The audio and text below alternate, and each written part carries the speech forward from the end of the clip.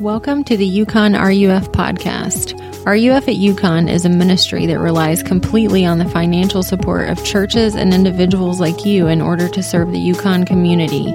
You can support RUF at Yukon by going to ruf.org/Yukon.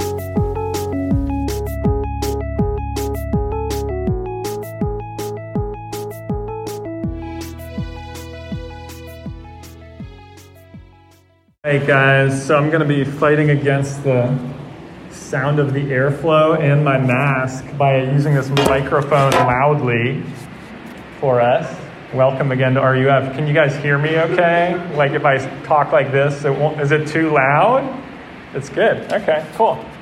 Well guys, so glad you're here joining us at RUF, and you guys know I say a lot, but at RUF we really want to be a community where we can know each other, walk with each other, and kind of collectively extend God's grace to the campus. And so that's what RUF is about, a place where you can come and be welcomed and find a home, and also a place where you can grow and serve.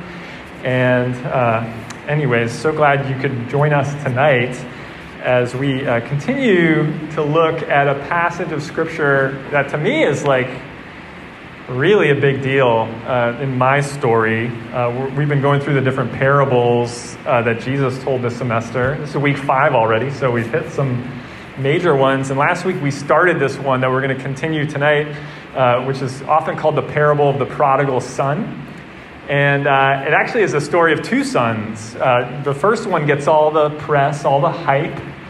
Everyone loves that story. And the second one is really, in a lot of ways, what it's all about. And I'll just say, as part of my story, I heard this guy, Timothy Keller, before he wrote this book, he just preached a sermon at a church that I happened to listen to in college on this passage. And it drastically changed my life. And so I'll be sharing a lot of what he shared with me,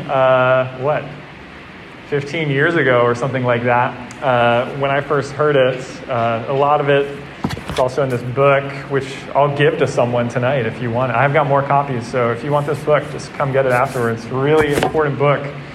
And so we're going to look at this parable. Let me read the whole thing. So I'm going to read what we read last week, plus a little more tonight to bring our focus to the older brother. So let me read for us. I'm actually going to have to read off it here because I don't have it. Now the tax collectors and sinners were all drawing near to hear him. And the Pharisees and the scribes grumbled, saying, "This man receives sinners and eats with them." And he said, "There was a man who had 2 sons. And the younger of them said to his father, 'Father, give me the share of the property that is coming to me.' And he divided his property between them. Not many days later, the younger son gathered all he had and took a journey into a far country, and there he squandered his property in reckless living. And when he had spent everything, a severe famine arose in that country, and he began to be in need. So he went and hired himself out to one of the citizens of that country, who sent him into his fields to feed pigs. And he was longing to be fed with the pods that the pigs ate, and no one gave him anything. But when he came to himself, he said, 'How many of my father's hired servants have more than enough bread, but I perish here with hunger? I will arise and go to my father, and I will say to him, Father, I have sinned against heaven and before you. I am no longer worthy to be called your son. Treat me as one of your hired servants.' And he arose, came to his father. But while he was still a long way off, his father saw him and felt compassion, and ran and embraced him and kissed him. And the son said to him, 'Father, I have sinned against heaven and before you. I am no longer worthy to be called your son.' But the father said to his servants, 'Bring quickly the best robe and put it on him, and put a ring on his hand and shoes on his feet. And bring the fattened calf and kill it, and let us eat and celebrate. For this my son was dead and is alive again. He was lost and is found.' And they began to celebrate. Now his older son was in the field, and as he came and drew near to the house, he heard music and dancing. And he called one of the servants and asked him what these things meant. And he said to him, 'Your brother has come, and your father has killed the fattened calf, because he has received him back safe and sound.' But he was angry and refused to go in. His father came out and entreated him, but he answered his father, 'Look, these many years I have served you, and I never disobeyed your command, yet you never even never gave me a young goat that I might celebrate with my friends. But when this son of yours came, who has devoured your property with prostitutes, you killed the fattened calf for him. And he said to him, Son, you are always with me, and all that is mine is yours. It was fitting to celebrate and be glad, for this your brother was dead and is alive. He was lost and is found. Let me pray for us. Heavenly Father, as we come now to your word, we need you to make sense of it for us. We need you to meet us where we are. Many of us are weary tonight. And many of us come with all kinds of anxieties. Some of us are wondering about you and who you are and what you might mean for us. And no matter who we are, we pray that you'd meet us and change us tonight. In Christ's name I pray. Amen. All right, so we just read a lot. Last week we looked at the first part of this parable, and what we saw is that the first half of the parable is about this lost younger son. And we talked about how he gets lost when he demands his share of even though his father is not yet dead. He says, I wish you were dead. Give me my inheritance now. He squanders it, and as he comes to his senses, like we just read, he realizes that he could have a better life as a servant for his father. And so he makes this plan to come back. But before he can even get back, his father recklessly welcomes him back. He throws an extravagant party for his son, and he reinstates him in the family. And we talked last week about how that's what lostness from God is like. That's what the love of God is like for the lost. That lostness is horrible, and yet God freely welcomes home people who have been pretty bad, really bad. And we talked about how God doesn't want you to earn your way back, like the son wanted to earn his way back, but that he wants to save. He wants to save the lost. He doesn't want servants back. He wants children back. And that's just kind of the appetizer of the dish, okay? So like really, if you think about the first couple verses that we read where it sets the scene where there's like these Pharisees, these religious leaders, and they're worried about Jesus hanging out with these bad guys, tax collectors and sinners, that sets it up. And Jesus is talking to the Pharisees really in this whole parable. And what that means is that it's really about the older brother. Like the real meaning now is going to come from the older brother, who represents these religious leaders of Jesus' day. And so I want to think of it in terms of three things. I want to think about the lostness of the older brother. Usually we think about the younger brother being lost, but the older brother is lost too. And then I want to think about how to know if you might be an older brother. And then finally think about the hope there is for the lost here in this parable. So first of all, think about the lostness of the older brother. The younger brother comes back, and the older brother's like out in the field, and he hears like some subwoofers and some like Nelly playing on the stereo, and I don't know, like he's like, what is going on? And there's a party. He finds out that his brother has been welcomed back by his father, and he won't celebrate though. He gets angry. He gets angry with his father, and so that's embarrassing, right, for the father. His own son won't celebrate at this party where they've like busted out all the stops. And then he won't come in, so much so that the father has to leave his own party that he's throwing to come out, which would also be embarrassing. And then his older son starts talking down to him, being like, hey, look here. A total sign of disrespect. And he says, all these years I've served you, and you've never given me anything. But this son of yours squanders all your money with prostitutes, and you throw this big party for him. See what he's doing there? He's saying this son of yours as if it's not like his relation. In the same way that I do this with my dog, because my wife got our dog before she knew me. And so whenever the dog is like annoying, I always say like, hey, your dog is barking or something like that. So the oldest brother does that, and then he assumes the worst about his brother, the prostitute thing. We don't know if that's true or not. And then he reveals the real reason he has ever obeyed his father, which is to get his father's stuff. He says, I've obeyed you and you don't give me anything. And what I want you to see is that the brothers are the same, okay? They're actually really similar. They're both lost, and the reason they're both lost is because they want the father's things, but not him. Right? The younger brother showed it by saying, like, give me my share now, and he squanders it. And the older brother reveals here that the whole reason I've been here with you, like, doing the right thing is because I want your stuff. I don't want you. They both view themselves as servants rather than sons. They're both lost. So lostness then it's not wanting God. You know, if the Father represents God in this story, then what lostness is I want maybe the things God can give me, but you know what? I don't want God himself. Relating to God as a servant instead of a child, or maybe like a vending machine, right? I'll do this stuff if you give me what I want. Some people do things that are obviously bad, you know, like the younger brother in this story.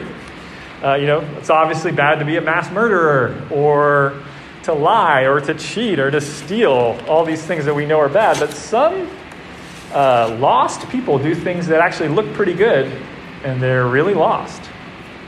Tim Keller in this book puts it this way. He says the main barrier between religious leaders, Pharisees, and God is not their sins, but, quote, their damnable good works.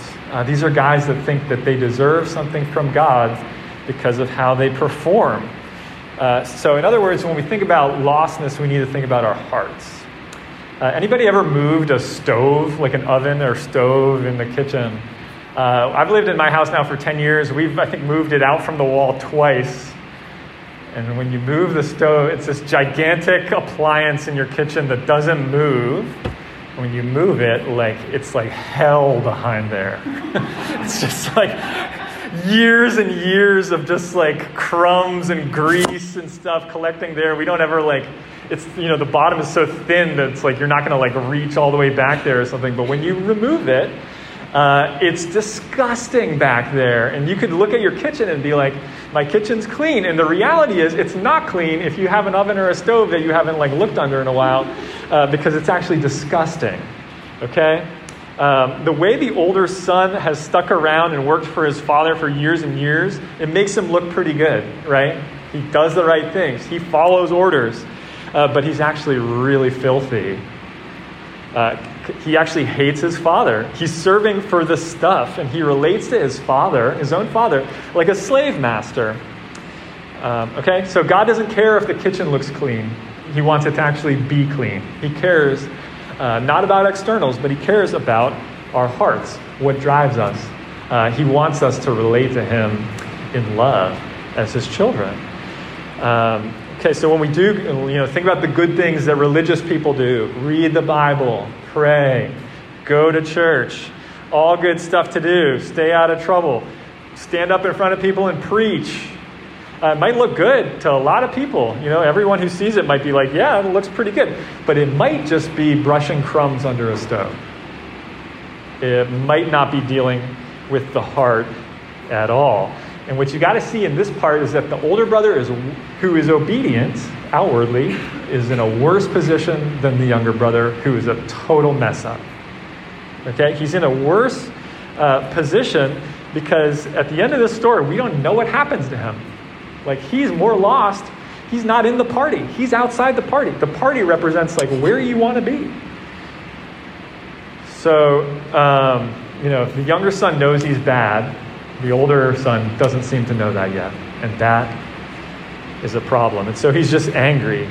So I want to ask you tonight, do you know that you're as bad as anyone else? Do you know that the good things you do may just be brushing crumbs under a stove and not getting rid of anything?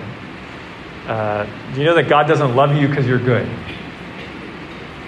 Because you're not. So the sober conclusion at the end of this parable is that the younger brother's out. He's outside the party, or the older brother's out, and the younger brother is in. So I want to think about how to know if you're an older brother. Here's some ways to know if you're like an older brother. If you feel like God's always withholding from you. If you get frustrated with God because life seems easy for everyone else and hard for you, and so you get frustrated with God. Maybe you're that way about success. Other people seem more successful than me. Why am I not? Other people seem to have better status than me. Why don't I have that? When the joy is gone from following God, and following God is instead just kind of like plugging away for God or something like that. Or if you have the general notion that God is just probably disappointed with you. Maybe you're an older brother in this parable. If you have no joy in following God. Okay, so a couple more. When you can't bring yourself to love people when they mess up, you might be an older brother. When you say things like, "Oh, I'd never do that," you might be an older brother. What's the hope then? What's the hope? Whether you're a younger brother or an older brother, what's the hope that this parable gives? And by the way, I think a lot of us have like elements of younger brotherness and older brotherness. Think about these two different types of people, and some of us tend more to like run away from God outright, and some of us run away from Him while looking pretty obedient. But we're both, no matter who you are, there's this lostness that comes with that. And so what's the hope? The hope in this parable is that the father goes out to both brothers. Did you notice the parallel? In both cases, the father goes out. He leaves, he's looking for the younger brother, and when the party's going, he still goes out to the older brother. And he initiates with them before they can initiate with him in both cases, right? They're not trying to make things right with their relationship, but the father initiates. And he says, what's mine is yours. He's willing to look like a fool in both cases to bring back his lost sons. God, this initiation of God, it invites us to get off the treadmill. This treadmill of working and working and working and wondering if our life is okay. If the Father initiates, then the solution to our sin and our brokenness is not just like work harder and God will love you. It means that we can stop doing and not worry about doing for a while and worry about instead being a child. Being with God. Because God wants your heart. It's called the parable of the prodigal son, usually. Do you guys know what prodigal means? Prodigal means reckless and extravagant. And so really, it's called that because the younger son takes all his money and like squanders it in reckless living. But the parable reveals something about the heart of God, and that God is actually prodigal. God is reckless. He's extravagant in his love for these sons that have turned away from him. And the love is not based on anything but just like love itself. God loves you because of who he is. If you have Jesus, you can't lose the love. It doesn't matter if you're a younger brother, older brother, in between. You can't lose the love of the Father if you have Jesus. I have two kids, Margot and Asher. Margot's 7, Asher's 4. And I'll tell you something about having kids. They are so disobedient. Like insanely disobedient. We're always amazed at how disobedient our own children are. How they don't follow our simple instructions sometimes. And you know what? You should see how often we just like scroll through our photos and our phones and just like think about how much we love these kids. All the time. They don't listen to anything, and it doesn't change our love for them. And they're not even old enough to understand like remotely how much we love them. But they will grow in that, and obedience will grow out of that too. Like, the more they come to know our love for them, the more they'll respond to, they'll follow like our simple instructions, because they'll begin to get why the relationship demands acting a certain way.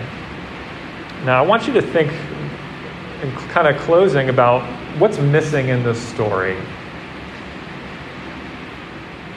What's missing in this story is a brother who cares.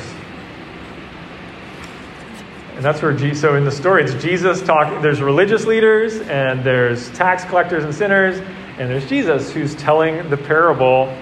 And what's missing in the parable is him, a brother who cares. And what you got to see is that Jesus is the true older brother. When the younger son is lost, the older brother should care and go look for him, but he doesn't. Jesus does care. That's what Jesus is all about. And that's what he's trying to show these religious leaders is, I go after the lost. I do care. When they celebrate the younger brother's return from squandering all the wealth, the older brother is mad because of how much it costs. He's like, you're squandering, it's the fattened calf. It's the most expensive thing we could possibly make. And he already lost all your money. What are you doing? Jesus is the true older brother.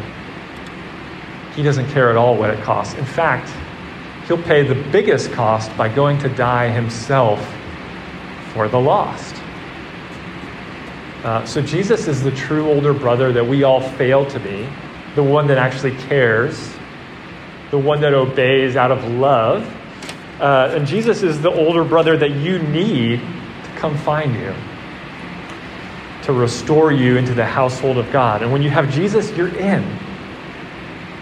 Doesn't matter what you've done, you can start being part of what God is doing now. When you have Jesus, you're in. Think about that image of the servant versus the child. I just want to ask you, do you know that you're in the house with the Father?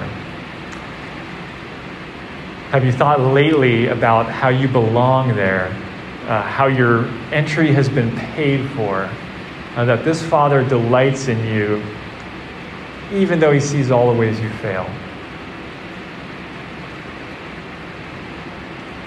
If that's you,